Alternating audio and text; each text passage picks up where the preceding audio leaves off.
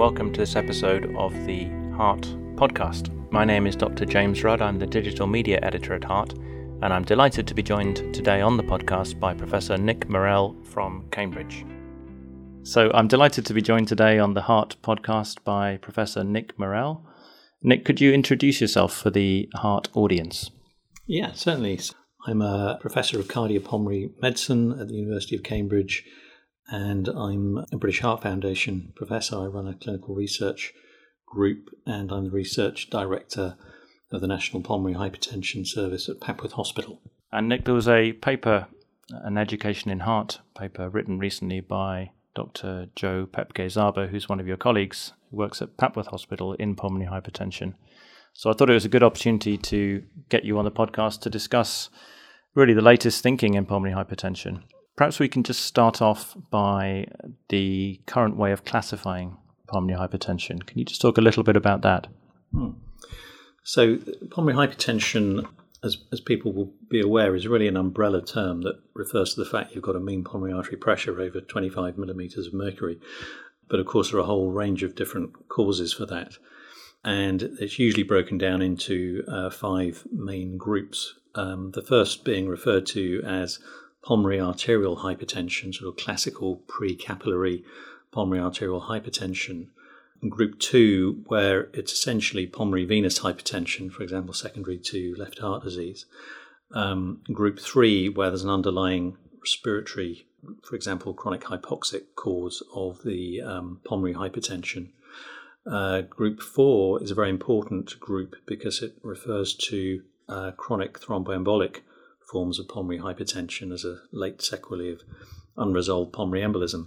And group 5, which every classification had, which is sort of miscellaneous, nothing really fits. Things like sarcoidosis and schistosomiasis would be group 5. And one of the important reasons for break them into those groups is that most of the so-called targeted therapies for pulmonary arterial hypertension are licensed for treatment of people in group 1 PAH, as it's called, whereas the targeted therapies are not licensed for people with group 2 or 3 PH, where the advice is still very much that treatment should be directed towards the underlying cause, whether it be heart disease or lung disease.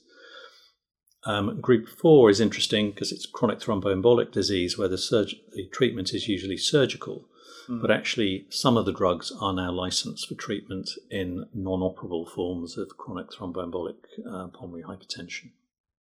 Okay, so just seeing as you brought it up, Nick, shall we jump to group 4? One of the things that struck me from reading this review was that only around a quarter of patients with group 4 pulmonary hypertension, so that's secondary to chronic thromboembolic disease, actually had a history of a previous thrombus. And that really struck me as a very low figure. As a cardiologist, I assume that most people would have been on warfarin previously for pulmonary emboli, but it's obviously not the case. That's right. The assumption is that CTEPH, which I'll call it instead of chronic thromboembolic pulmonary hypertension, is due to unresolved pulmonary emboli. So you'd expect there to be a very strong history of PE or deep vein thrombosis in the past. But you're right, in about 25 to 30% of cases, there doesn't seem to be an obvious clinical history of that. I think as a field, we still assume that the etiology is due to embolization of the pulmonary circulation from the deep veins of the legs, for example. But it must have been occult.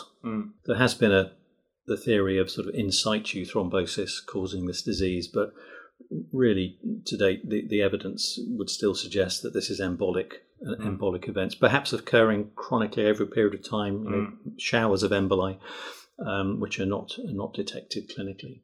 And you mentioned surgery for that condition. What's the surgery that you're talking about there?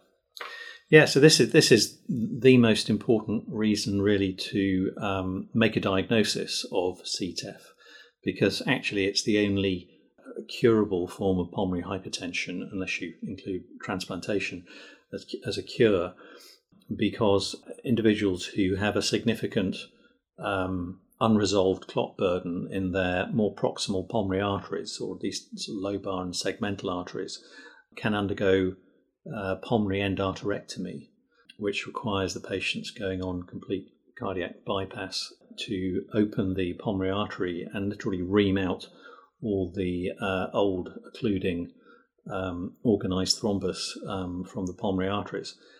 In the UK, Papworth Hospital in Cambridge is the only centre in the UK that currently undertakes this procedure. We undertake about 160, 170 operations a year. It's a huge operation, but the mortality is now down to less than 3%. And without that operation, people do extremely badly. And the operation, despite the seriousness of it, will transform the lives of these patients and get many people back to completely normal function.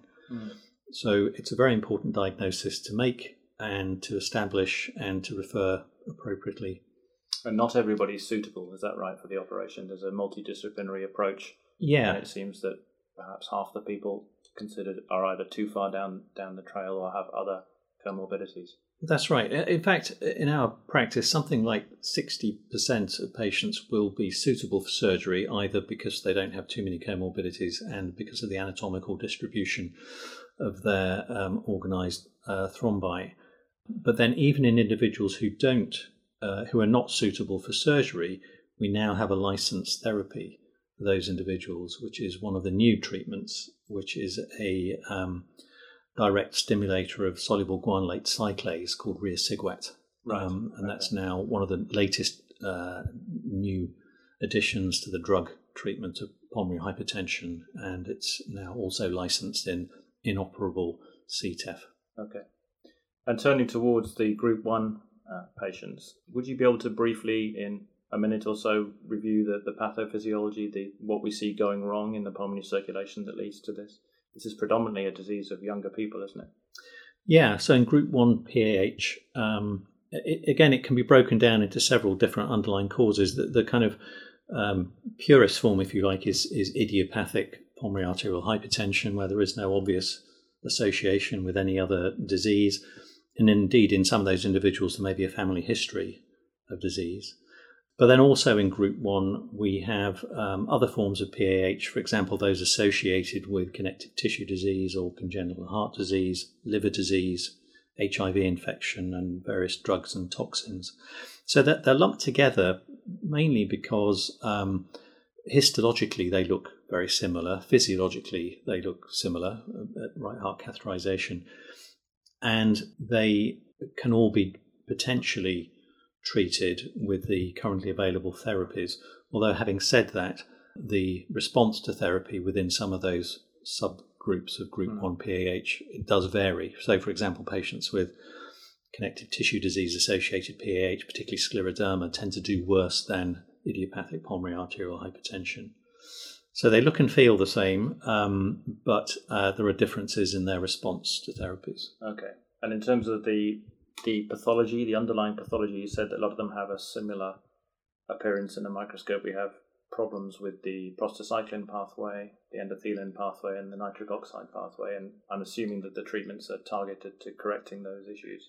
That's right. And most of the sort of knowledge we have about these pathways, which are sort of centrally abnormal in this disease, tend to come from observations in patients with the rarest form of the disease, which is idiopathic pulmonary arterial hypertension, and then by extension to the other groups. So we've known since the 1990s that patients with idiopathic PAH tend to have elevated levels of endothelin, both within their lung and circulating. They have reduced production of prostacyclin and nitric oxide from their endothelium. So the sort of simple approach has been, well, let's inhibit endothelin and let's supplement nitric oxide and prostacyclin signaling. Yeah. And so the endothelin receptor antagonists initially transformed the availability of treatments for PAH. They came online in the UK back in 2000. And they are drugs like bosentan. These are drugs like bosentan, now macitentan, ambrisentan, which target both ETA and ETB receptors, or just the ETA receptor in the case of ambrisentan. And these tend to be added on top of calcium channel antagonists, which are the first line. So if you have a patient with severe pulmonary arterial hypertension, there are certain things you can do, such as correcting fluid balance and frusemide, oxygen where needed, sort of usual things that one can do. But then if you're going for targeted therapies, one of the first decisions you have to make is whether the patient is responsive to a fairly cheap and vasodilator, such as a calcium channel blocker. And you have to be really careful about this, because the vast majority of patients with severe PAH, if you give them a high-dose calcium channel blocker, you'll reduce the systemic blood pressure, and they won't be able to increase their cardiac output because of the restriction in the pulmonary vascular bed, and so they can become syncopal and faint with calcium channel blockers. So we only give calcium channel blockers to people who, in the cath lab, can be demonstrated as having a very significant response to an inhaled vasodilator like nitric oxide. I see. With a very significant reduction in pulmonary artery pressure and an increase in cardiac output. If they are fortunate enough to show that response, which is really less than 5% of people with idiopathic PAH, and far less common in the other forms of PAH, those individuals have a fantastic prognosis on high-dose calcium channel blockers. So that sort of underlines the importance of undertaking a proper so-called vasodilator study in the cath lab in these individuals to see whether they are suitable for long-term calcium channel blocker therapy. And if you don't undertake that study, it's dangerous to put people on calcium channel blockers. So that takes care of a small but very important number of people. And beyond that, if they don't respond acutely to calcium channel block to nitric oxide, they are candidates to be treated with one of the other existing therapies, which are either endothelin receptor antagonists or agents which promote nitric oxide signaling, such as sildenafil, or similar drugs which inhibit phosphodiesterase type 5 and enhance cyclic GMP levels in smooth muscle cells. And riociguat is the new kid on the block, if you like, which stimulates directly soluble guanylate cyclase, and again increases cyclic GMP levels. Usually these days in clinical practice, it's patients are often started on sildenafil initially, partly because it's off patent and therefore cheaper than many of the other expensive drugs. But then many of our patients rapidly go on to, if they don't show a definite improvement, will go on to combination therapy with an endothelin receptor antagonist.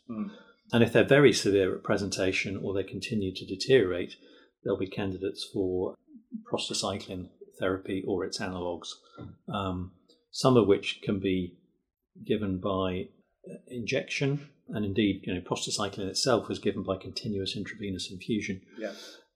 There are some drugs around these days which are small molecules which stimulate the prostacyclin receptors, drugs like selexipag, which is now coming onto the market.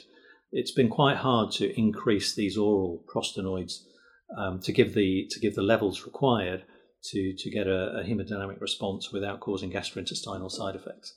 But still, they are really beginning to show promise now. Finally, just to wrap up, Nick, where do you see the next 5 or 10 years in, let's focus on group 1 disease?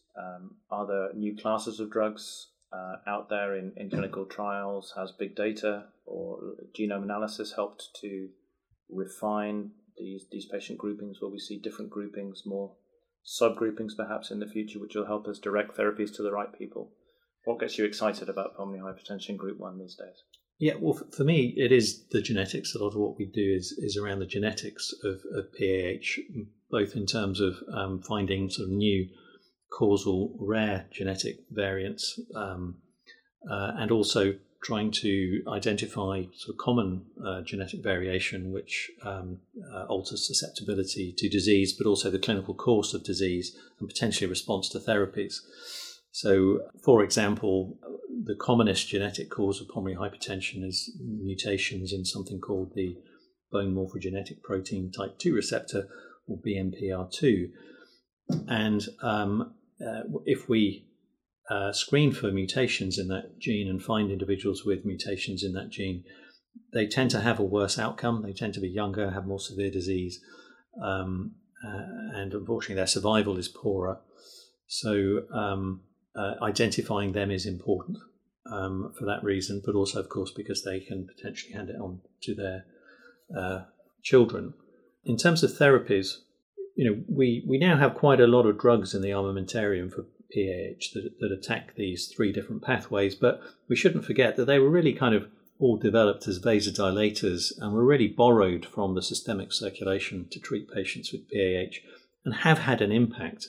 But I think the field generally feels that these drugs don't really attack the underlying sort of cellular and molecular basis of the disease. So there's a lot of interest now in developing non-vasodilator therapies, which really attack the underlying cellular pathology, particularly taking clues from the genetics, where this is clearly an important cause of the disease, and developing therapies which stimulate the BMPR2 pathway, for example, is an important area for over the next 5 to 10 years. Fantastic. Well, that's a brilliant overview. Thank you, Professor Morell, for your time.